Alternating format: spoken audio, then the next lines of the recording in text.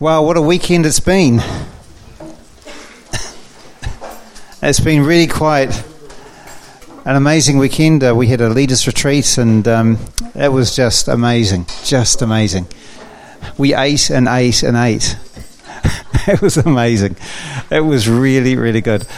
And I was just thinking about this morning when Greg was talking about, do you remember the bit where he talked about the injecting his blood into you?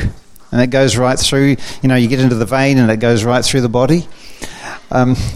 It just took me right back to, I don't know whether you've ever had a scan that, there's lots of different scans, but there's one particular scan that they hook you up onto a drip type thing. And you'll have to forgive me, I don't know all the medical terms and things like that. But anyway, I'll do it in layman's terms. They hook you up to a drip.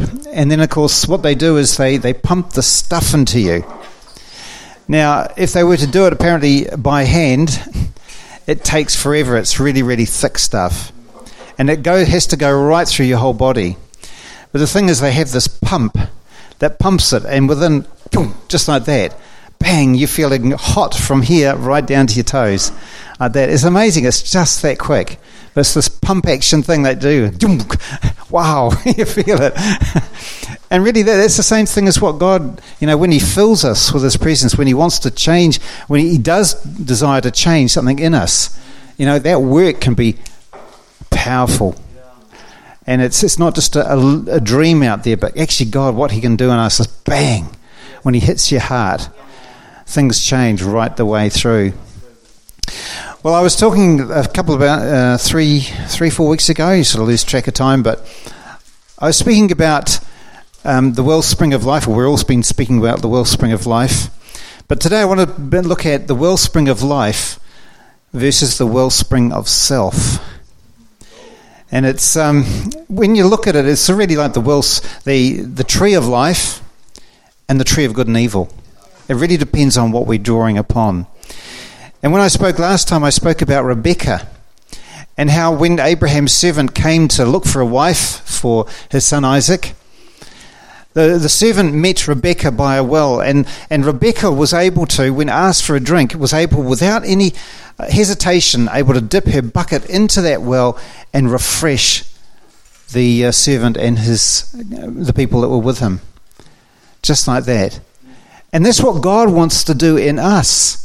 There is a wellspring of life that when opportunities come, we're not having to think about it. It just comes out of us. We're able to flow with the life that's within us to be able to speak into the hearts and lives of these people. And the amazing thing is that the well that was dug in those days was for a community. The whole community draw from that well.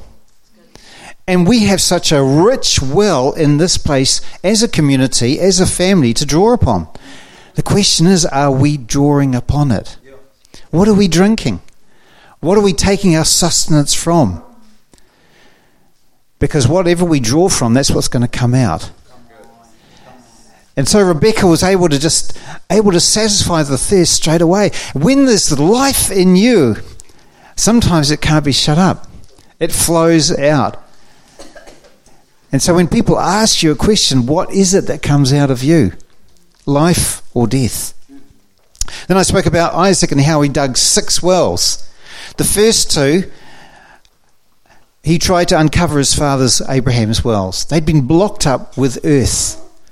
The things of the world, the earthly things. One of them was envy. All sorts of things block wells that stop us from drawing upon the living water. And we're not able to draw upon it because it's blocked and we don't always know why. And the reason for this case, there was envy, there was all sorts of things that went on, but it was earthly, fleshly, and it will block the well of life. Then there was the next 3, wells 3 and 4 became contentious. There were arguments. It's our well. No, it's my well. There was pride. There was all sorts of things that went on that again stopped the flow of water. They weren't able to draw upon the water because of all the stuff that went on. Then there was well 5. He went away from that whole environment and he dug again. this time there was no striving. There was no arguing. And he said, God has made room for us. You know, when we make room for God, God makes room for us. Now, he hadn't come into the fullness of what God was doing, but at least he was seeking. At least he was going after something. And he was able to dig this well, and the water started to flow. And he was able to drink from it. And because he was at peace, because he was at rest, God revealed himself to him. That's important. Sometimes we strive so much, we get so fearful. God, speak to me. You've got to speak to me. And often that fear will actually stop the flow of what God wants to say to us. But Isaac was at a place of rest. When we rest in him, we can hear him speak. And because he was in that place of rest, God revealed himself afresh to him, which meant that instead of digging a well, he actually he built an altar, a place of worship, a place of thanksgiving, a place of joy and life. And that well just came automatically. He didn't have to worry about digging. Well, he did dig a well, but the thing is, look at the order. It changed from function to relational. The first four and a half really were all about function, digging a well. I have to dig a well. But when he had that relational side, it wasn't about digging the well at all. It was about getting to know him, and the well came automatically. And that's the whole thing about what God has been doing in this place. It's about relationship. Not about digging something that you're trying to do, but allowing him to dig that well. What a beautiful picture. So I want to carry on with that journey. I want to carry on with Jacob. Jacob, his son, grew up in this home. You got Abraham as a grandfather. Whoa! You got Isaac. And the journey that these guys had been through was amazing. Yes. And here's the son, Jacob. You see, who we draw upon will expose our true position. And this guy who grew up in this home, suddenly his real position would be exposed. But before I go there, I want to look at Proverbs 14:14. Now it says in the New King James Version, the backslider in heart will be filled with his own ways, but a good man will be satisfied from above. Look at that. The backslider in where? In heart will be filled with his own ways, but a good man will be satisfied from above. You see, a backslider is not just a person who's walking away or turning his back on Christ and walking out the door. It can be us who are doing our own thing, our own way. Gosh, that when you start to think of it like that, gosh, what's my heart? Is it doing my own thing, or am I actually doing your will and way? But the good man is satisfied from the things where? Above. What are we drawing from? So Jacob is an interesting character. I mean, his name means a supplanter. You know what that means? It means to take over or takes the place of someone else, usually on purpose. A supplanter takes the place of someone or something that was there first. One who wrongfully or legally seizes and holds the place of another. One who legally occupies the property to which another has legal claim. When you think about what Jesus has done for us, he's purchased us with a price.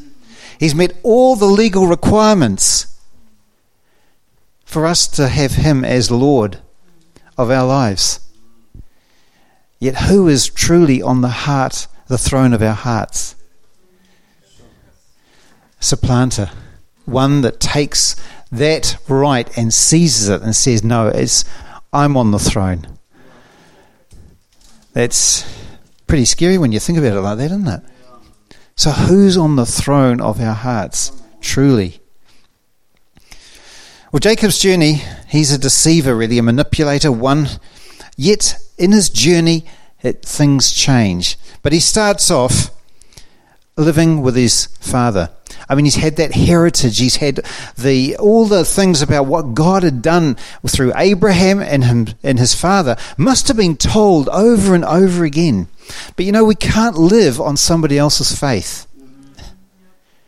I can't live on Greg's faith. I can't live on Sandra's faith. I can't live on your faith. Yet we have a well in this place that is so rich for us to draw upon. And it's not that when you start to draw on that well, then you can start to go deeper.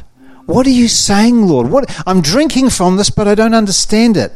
Help me to grow and to understand this. So when you're drinking from it and you're meditating upon it and you're digging deeper, you're actually allowing the well to flow in you.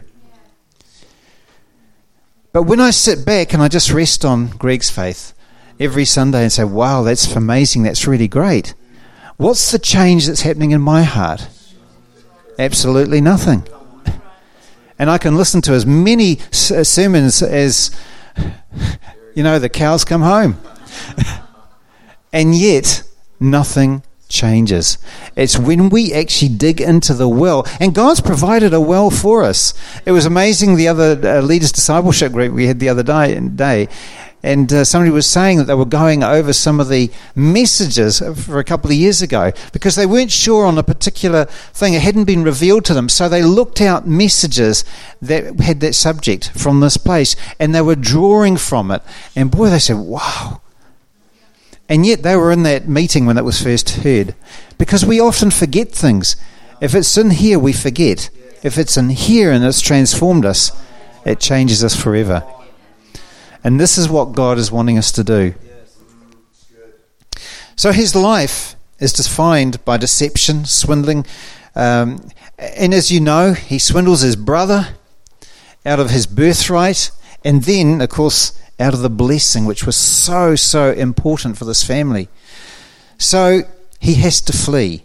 I'm sort of going to be skipping some of this story, but just letting you know. And so it says in chapter 28 of Genesis, and I'm just going to just not read it from there. But anyway, as you know, he escapes. He runs off. But he encounters God through a dream. And the dream is really amazing. The ladder going up and down, you've got angels going up and down, and it's all incredible. And God can speak to us in many different ways. God often speaks to Sandra through dreams. Sometimes, for me, often it's when God plants a little word in here, when I'm reading something or a thought or an idea. It was amazing the other day when I was just preparing all this. God just planted this in me. He said, we are more concerned about the lack of things than we are about the lack of Him. I thought, wow. I thought, we are more concerned about the lack of things or the loss of things than we are about the lack or the loss of Him. I thought, God, is that in my heart? Because it's so easy to point out, you. But what about my heart? Am I more concerned about what I'm losing in this world than for Him? What about the loss of Him? That would be devastating. So he says, after he's woken up from the dream, he says this words. He says, surely the Lord is in this place, and I did not know it. How much are we unaware of God's presence all around us through every moment of every day? God was there all the time, but it hadn't been revealed to him. He hadn't recognized who God was. He'd had all this theory and the stories from his father and grandfather, but nothing had happened in here. It was all in here. Suddenly he comes to a place and he has this vision of angels ascending and descending and thinking, wow, this is amazing. And he hears God's promise to him. But he wasn't aware originally of God's promise. Now, God promises that he never leaves us nor forsakes us. Isn't that true? Hardly any, well, about 3 or 4 people said yes. But it is true. God is with us, but we're sometimes not aware that he is in this place. He lives where?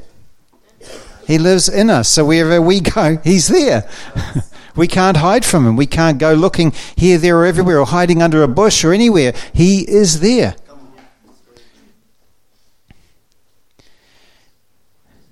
And then he prays a self-centered prayer. He says, God, thank you for doing all that promise and things like that. If you do all that for me, I will do this. And you heard Greg talk about that this morning. The prayers of, it's actually self, isn't it? You do this and I will do that. And here is, when you read in 28, he prays to God. You do this and I will do this. It was on his own terms. And yet God's love covers him. Isn't that beautiful? God's love covers him. See, when we are drawing from the wellspring of life, who is Jesus, we are constantly aware of his presence regardless of the situation, or when we walk through the valley of the shadow of death, he is there. He never leaves us nor forsakes us. When we draw upon the wellspring of self, we are constantly feeling separated and far removed from him, and we allow ourselves to come under this blanket of doubt, fear, and condemnation. Fear of not being good enough or acceptable to him. It blinds us from seeing who we are. It blinds us from seeing who we are in Christ. It's so real. I remember when I was ill, when I first got ill, and I was in pain, and I was. This is before before it was diagnosed what it was. I remember being on the bed, and you've heard this story before, lying there, and I was in such pain. I cried out to God and I said, God, please take this away. And I heard him say so clearly, be still, do not fear, do you trust me?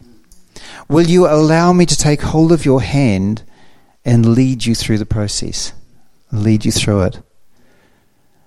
And the pain didn't go, but I had peace. I had absolute peace as I said yes to him. And a week later, the elders came over and prayed for me, and Greg prophesied those same words over me. In fact, he gave me a song as well. A couple of days later, I went in and into the hospital to, they went in to discover what it was. And at that point, they discovered a growth. They didn't know exactly what it was. They didn't know whether it was cancer, it wasn't cancer, or whatever. But the amazing thing was, Sandra and I came home, and we were just rejoicing. Why? Because we had a word to hold on to. God had said he was with me through it. He was with us through it. So whether it was cancer or whether it wasn't, whether it was to life or death, it didn't matter. He said that he was going to be with me. And so that was so real for us. We came home and the family fell apart. Yet we were fine. Anyway, God's love covers him, and God's love covers us. Do you think there was grace there, though, for him to overcome what he was going through right then? It was. But it hadn't been revealed to him at that point. Chapter 29, just very quickly, I know I'm moving through it. It says here that towards the end of his journey, he's escaping, he's going towards the end of the journey, and he looks up and he sees a well. And when he sees this well, he sees 3 shepherds there with flocks. And there's this well here, and there's a stone rolled across the top of it. And they're all sitting there doing nothing. And he says, what are you doing? Well, and they say to him, well, we're waiting for other shepherds to come. And when they all come, we shift the stone and we all drink together. Beautiful picture, really, when you think about it. He's thinking, what the... And so, it's funny, this is the only time you really hear of Jacob in a well, apart from John chapter 4. And that was dug after he was transformed. And I think Luke was saying the other day that, isn't it a beautiful thing of sometimes when we dig a well, it affects the generations to come years and years and years later. When Jesus meets that woman by Jacob's well. But in this particular well, he's there and there's this large stone across it. And he's thinking, what's going on? Then suddenly he sees Rachel coming, who's a shepherdess. And she's coming with the sheep, and suddenly he just goes Guga. This is where either you play the music to Rocky, or you play the music to Romeo and Juliet. And suddenly he has all these muscles within him, and he shifts this big stone and gets her sheep to drink.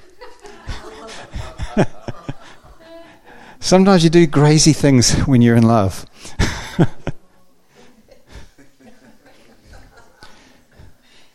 He doesn't wait for the others. He circumnavigates the process. I can do this. I can do this. And in his own strength, he removes the stone. I don't need others to help me. What is that? That's pride. God's looking for a vulnerable heart, a heart of humility. But here is this opportunity to drink, and he's full of pride. Sometimes actually we need others to help us remove the stones around our hearts. And God's provided shepherds and others around us to actually help us to remove that stone. And sometimes what we can do is we can allow that stone to be there and never let it really be uncovered with others' helps. We've got that program of cleansing streams, and we've got discipleship groups. We've got other avenues for people if they're struggling and they need help. There are things here in this place for people to be prayed for. But when we say, well, actually, I don't need help, and yet you know that your heart is blocked, actually, we need to humble ourselves and now, God, I need help.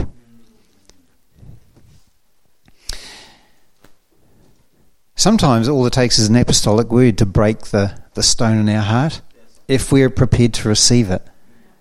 An apostolic word is one that breaks through the barriers. Bang! It breaks up the hard, solid ground that we're standing on and overturns it. It's very unpleasant when that happens. But it's there for a reason. You can't go planting a whole group of crops when the ground is hard. You've actually got to plough it up and turn it over for the seed to go in there. Otherwise, you're wasting your seed. When we draw upon the wellspring of life, we are able to receive the richness of Christ in others as we walk together. When we draw upon the wellspring of self, we love our independence. We're too proud to ask for help when needed. But God's love covers us, even in that state. Can I ask you, was the grace there to empower us to overcome it? It was. For Jacob at that time, though, it hadn't been revealed. God's actually trying to say something to us, about his love covering us, but his grace empowers us to overcome. So I want you to get your remote controls out and fast forward 20 years. I think there was a movie about that, wasn't there? Fast Forward or something or other. So in 20 years' time, he's now married, 2 wives. Silly man. 2 wives. He's married his uncle's daughters, Leah and Rachel. He's got 11 kids at that stage. 11 kids. He's a successful businessman. His flocks are flourishing and multiplying, and everything is going his way. But underneath all that outward success, there's a grumblings of discontent. There's undercurrents of jealousy in the air. His uncle Laban is not a happy man. He's not a happy man. I'll tell you what, swindlers don't like being swindled by swindlers. And I've seen that firsthand, and I can't tell you the story, but I've seen it firsthand at work. Swindlers don't they don't mind being ripped off by ordinary people, but when it's a swindler that swindled them, they don't like it. So God speaks to Jacob again in chapter 31, verse 3 and verses 11 to 13. And basically he says, I want you to come back out of there and come back home, and I will be with you. And he renews the promise that he gave 20 odd years ago. 20 years have gone by since that first dream where God gave him that promise, that God spoke to him. 20 years of him building his own empire. 20 years of him making his own life, doing his own thing. 20 years of missing all that God had for him. How long will we go for before we actually turn to him and say, actually, I need you. I want you to be my source. I want you to be my everything. You heard it this morning. You've heard it for the last 10 years. How long will we go for before we cry out and say, Abba, Father, I need you?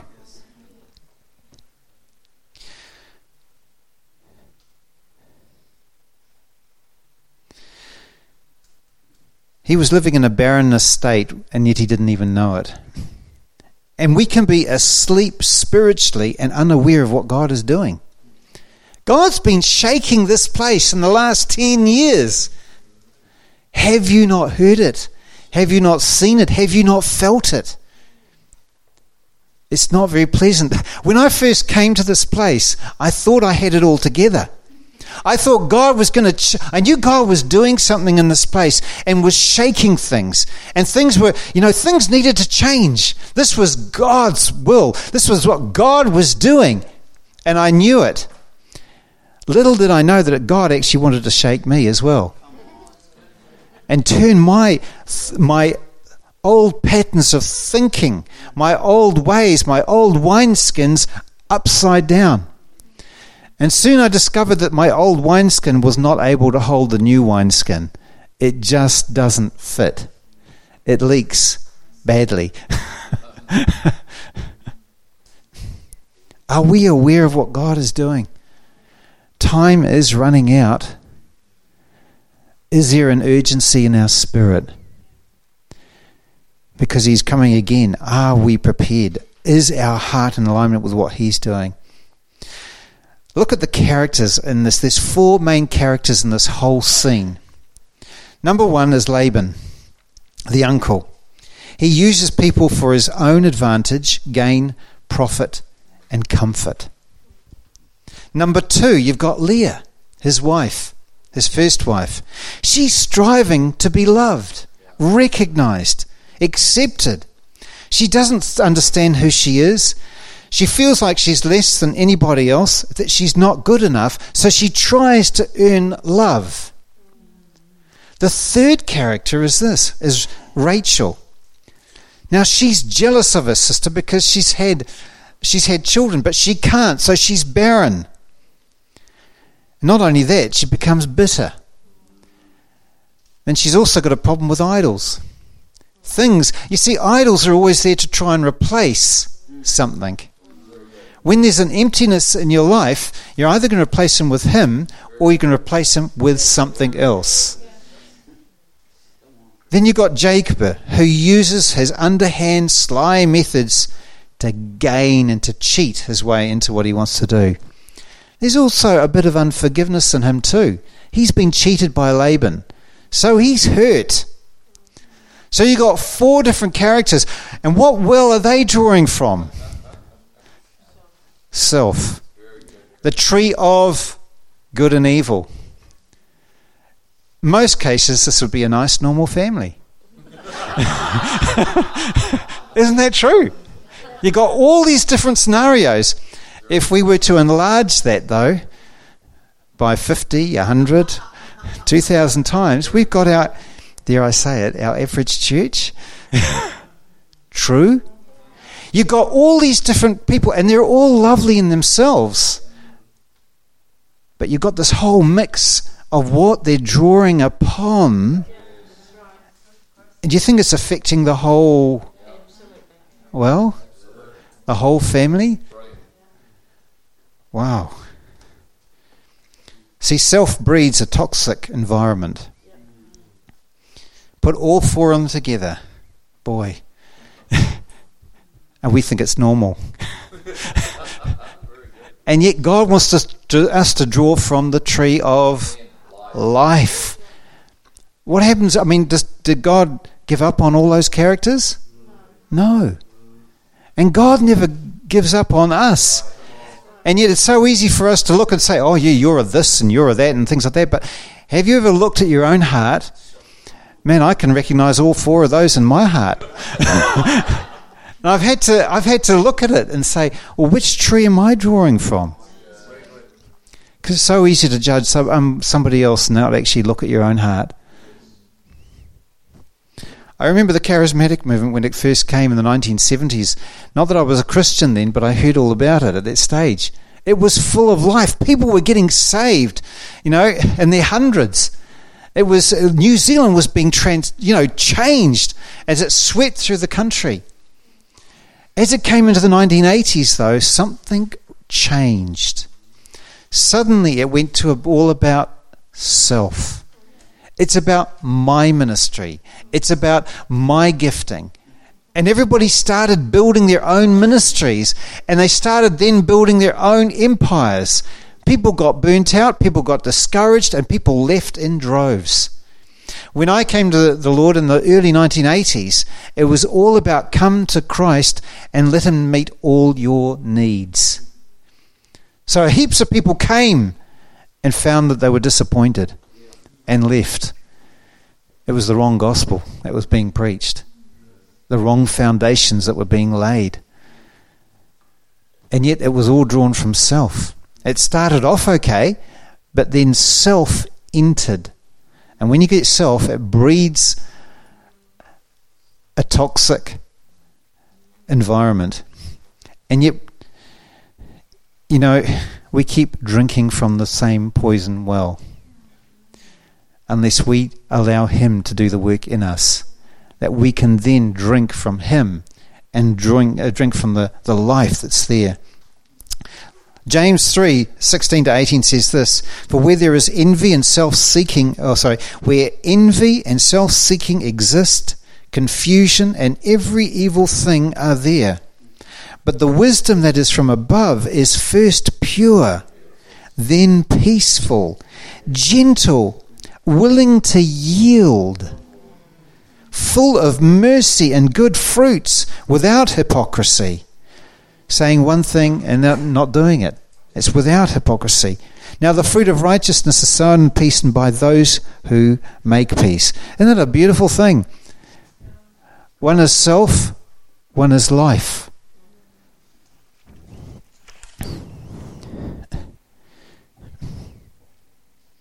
When we drink from the wellspring of life, we know who he is and who we are in Christ, and are content and at peace within ourselves. When we draw upon the wellspring of self, we are always striving to be the person God never designed us to be, desperately desiring to be loved and accepted. It's so true, isn't it? And I'm just coming in to know this more and more. I've believed lies for so many years. When my life was turned upside down in this place, I was shaken. What I thought I knew suddenly was out the door.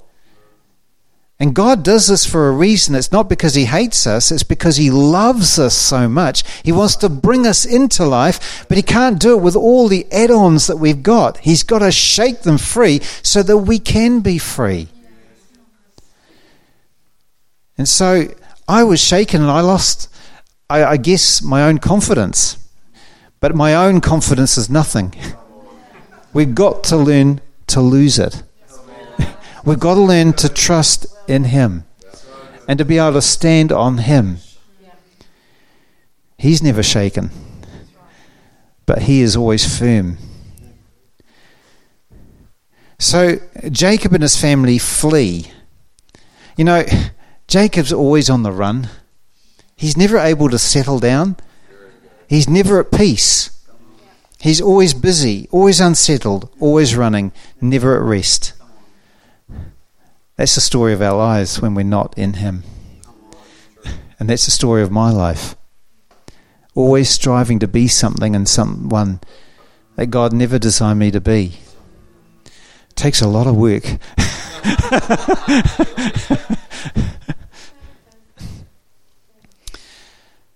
So let's turn to chapter 32, because this is where I want to read from, just little bits of it here. So he's fleeing Laban now, and he's going back home. Okay, there's a lot in between, but we're not going to go there. Chapter 32, verse 32 says, "So Jacob went on his way, and the angels of God met him. And when Jacob saw them, he said, 'This is God's camp.' And he called the place, that name, I don't know quite how to pronounce that, Mahanaim." And then Jacob sent messages before him to Esau, his brother, in the land of Seir, the country of Edom. And he commanded them, saying, "Speak thus, my lord Esau. Thus your servant Jacob said, I have dwelt in the land with Laban, and have stayed there until now." And he talks about all these donkeys and animals that he's sending back, because he's trying to find favour in the eyes of his brother. Then the messengers returned and said to Jacob, "We came to your brother, and he is also coming to meet you with 400 men are with him." So Jacob was greatly afraid and distressed. Now this is amazing, eh? If ever there was a time you'd have thought he would have been changed, was when he comes to this place where he sees angels everywhere. Some versions say it was 2 companies of angels. It was an encampment of angels. That could be thousands of angels there.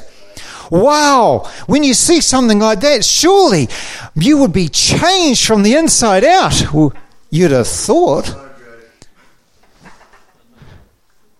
When you see something like that. So he's got on his thing the Word of God.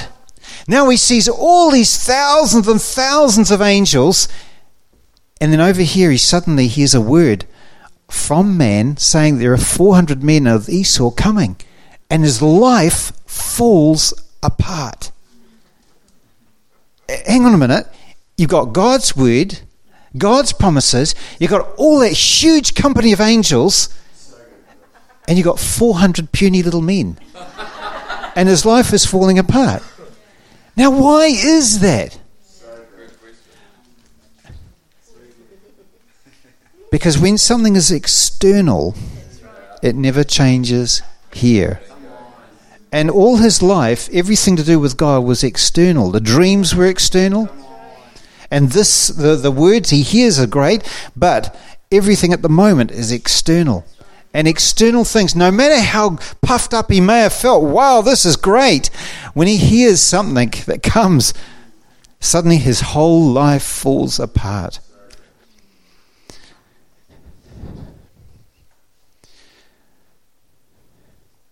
You see, rock and sand are the same substance. But sand is rock that's been broken down over hundreds of years and now is just nothing. I wonder what the rock in your life has been, the promises of God that have been watered down and broken down over the years of your life. So that now, when the promise of God comes to you, it means nothing because you're standing on something that's been broken down completely. So when we try and build on sand and on compromise rather than on the rock. So he sees in the earthly realm 2 angels of God, and he oscillates backwards and forwards. He's double-minded. He's unstable, as it says in James 1:8.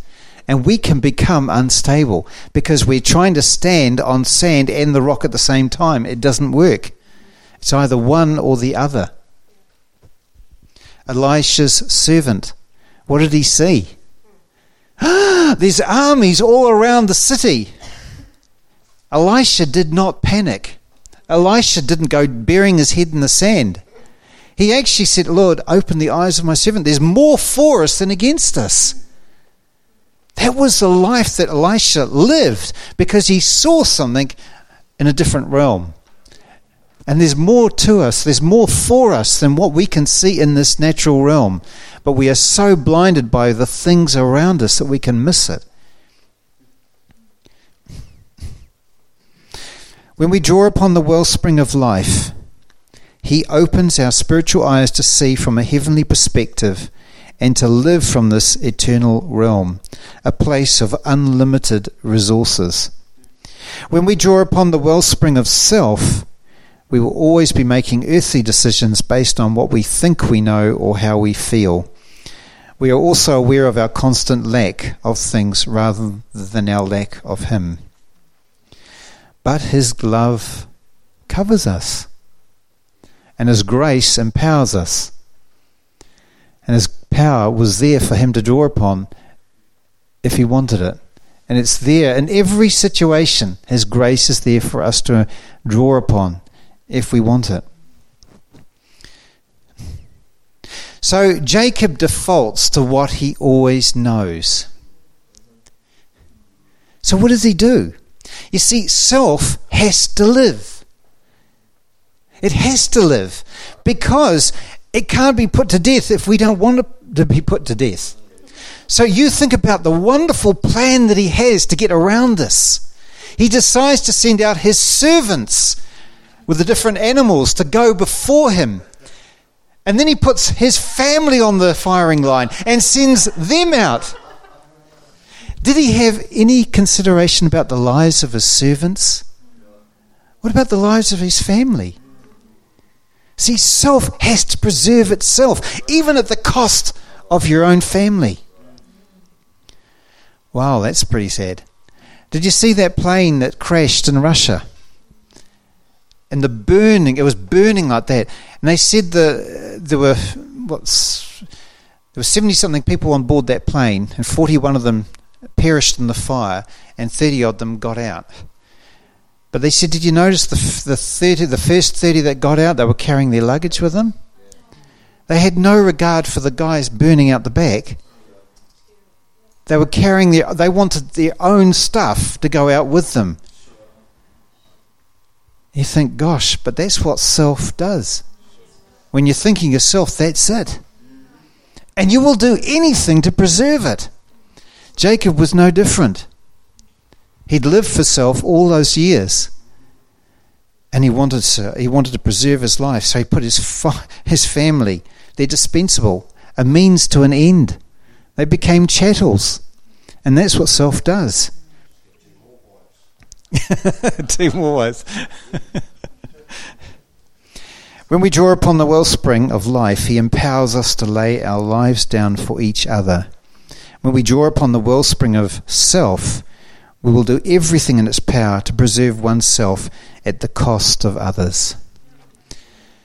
But God's love covers him. Man, God's love, when you look at that, every situation God's love covers. Galatians 2:20 says, and this is what we often quote, it is no longer I who live, but Christ who lives in me. Hang on a minute. Let's back the truck up. What does it really say? It says, I have been crucified with Christ. Oh, it is no longer I who live, but Christ who lives in me. And the life that I now live in the life in the flesh, I live by faith in the Son of God who loved me and gave himself for me. Man, we miss it. We think we can, oh yes, I'm crucified. How many Christians say that? It's so true, and yet they can't lay their lives down. I love what it says in Romans chapter 6. Chapter 6 verse 3, or do you not know that as many as us that were baptized into Christ Jesus were baptized into his death? Therefore we were buried with him through baptism into death, that just as Christ was raised from the dead by the glory of the Father, even so we should also walk in the newness of life. For if we have been united together in the likeness of his death, certainly we shall also be in the likeness of his resurrection. Knowing this, that our old man was crucified with him, that the body of sin might be done away with, that we should no longer be slaves to sin. For he who has died has been freed from sin. Now if we have died with Christ, we believe that we shall also live with him, knowing that Christ, having been raised from the dead, dies no more. Death no longer has dominion over him. For the death that he died to sin once and for all, but the life of God he lives to God. Isn't that beautiful? When we go through the death process, we also go through the resurrection process. We think about the death only and that's it. And that's why we think of, I'm losing everything. But actually we're gaining much more.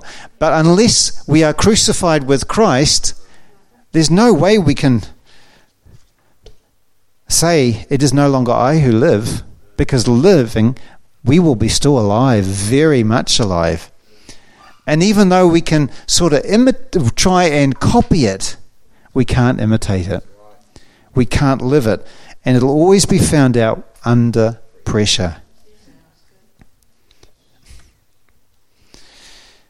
In desperation, Paul says in 1 Corinthians 15 verse 31, it says, I die daily.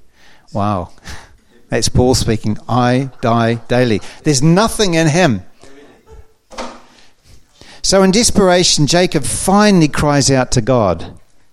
In verses 9 to 12, it says, Then Jacob said, O God, the God of my father Abraham and the God of my father Isaac, the Lord who has said to me, Return to your country and to your family, and I will dwell with you.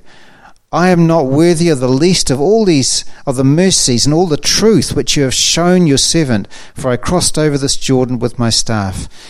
And now I have become two companies. Deliver me, I pray, from the hand of my brother, from the hand of Esau, for I fear him, lest he come and attack me and the mother with the children. For you said, I will surely treat you well and make your descendants as the sand of the sea, which cannot be numbered for multitude. So he's actually starting to turn now. He's realizing that he's in a real pickle. And he's starting to turn. And even though some of that prayer is still self-orientated, there is a beginning of a turning that's happening in his own life. And then what he does is the next day in the evening, he sends his family over the ford of Jabbok. That means to empty, to make void, or to pour out. So what happens is he's stripped of all the things that held his heart. What were they? Wealth, income, status, reputation, wives, children. God sometimes leads us into a place where we have to surrender everything. And the ford of Jabbok was that, to empty everything out. Well, who holds the place in your heart? What do we have to let go for God to actually do that work deep within us? Is it family? Is it children? Is it our work? We heard that this morning even.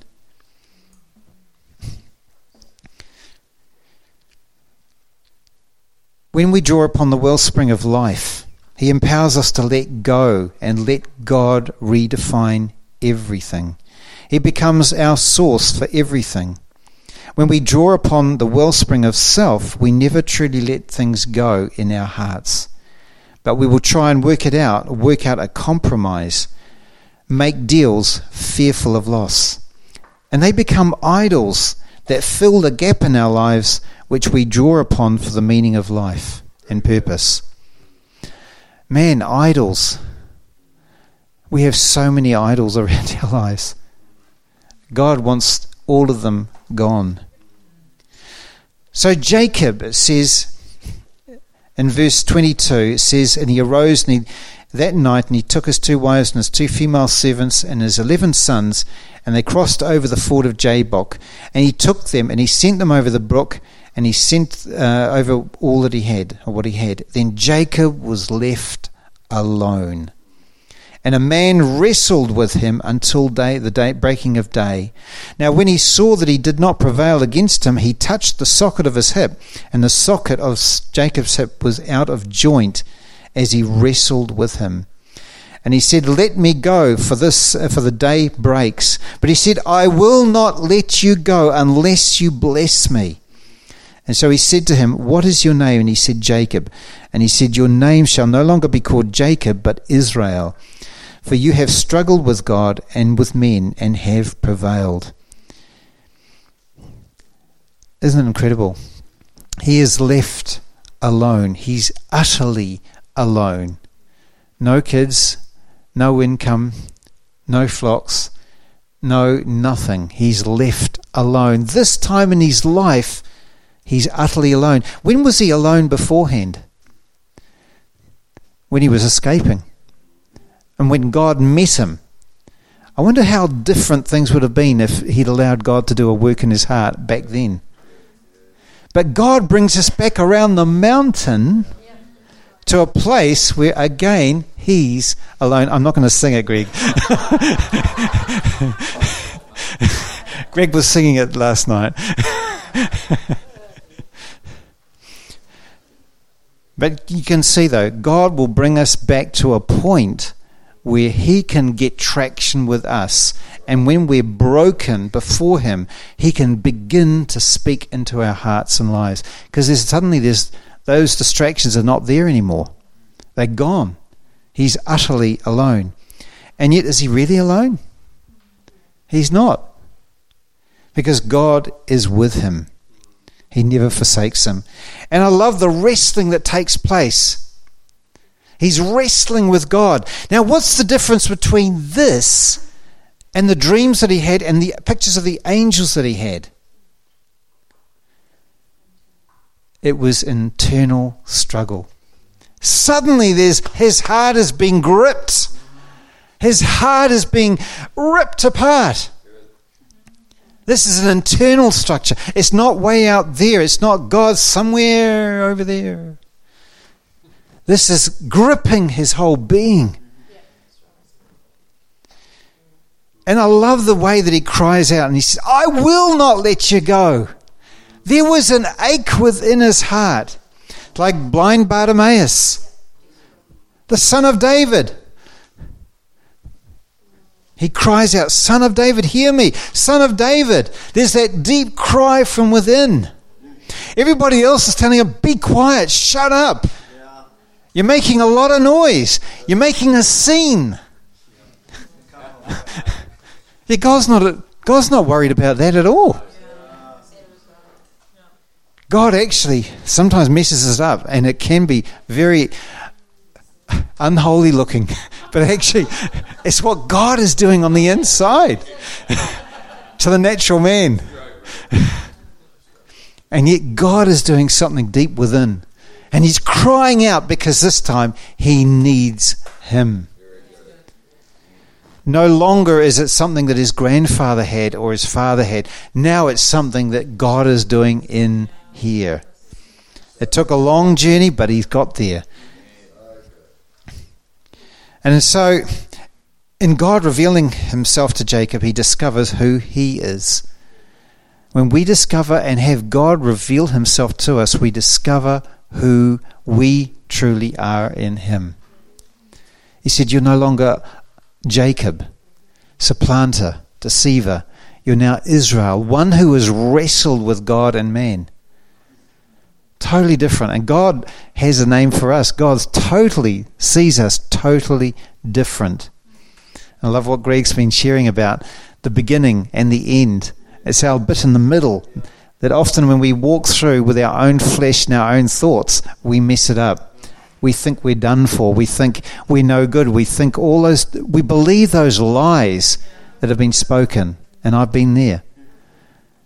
And yet when we truly begin to take hold of what he's doing, and allow our hearts, when we're broken, to come into that place of, God, I need you. He changes us truly on the inside, and he begins to reveal to us all that he has for us. And then God touches his thigh, and he's never the same again. As they say, never trust a man without a limp. Because somebody that's actually walked it will never be the same again. You can get preachers that can preach all sorts of things, and they've never been through the transformation process. And it's very easy it is very easy to talk it. I've done it. But when you've been touched and you've now changed completely, it's now real, it's living. And what you're saying, you're speaking out of the will that's been planted within you. It's alive, and nobody can dispute it because it's in you. It's coming out of you. And boy, people can spot when it's not authentic. When we draw upon the wellspring of life, everything is redefined by him, and our hearts are transformed and our minds are renewed. When we draw upon the wellspring of self, our hearts become discouraged and despondent, trapped in a cycle of regret and shame. And I love when you listen to Todd White. He said, I've only got one message, and that's about who we are in Christ. And he said, the amazing thing is I was set free from you. Set free from himself and set free from you. Because when we're worried about what everybody else thinks, man, it's a terrible web that we weave.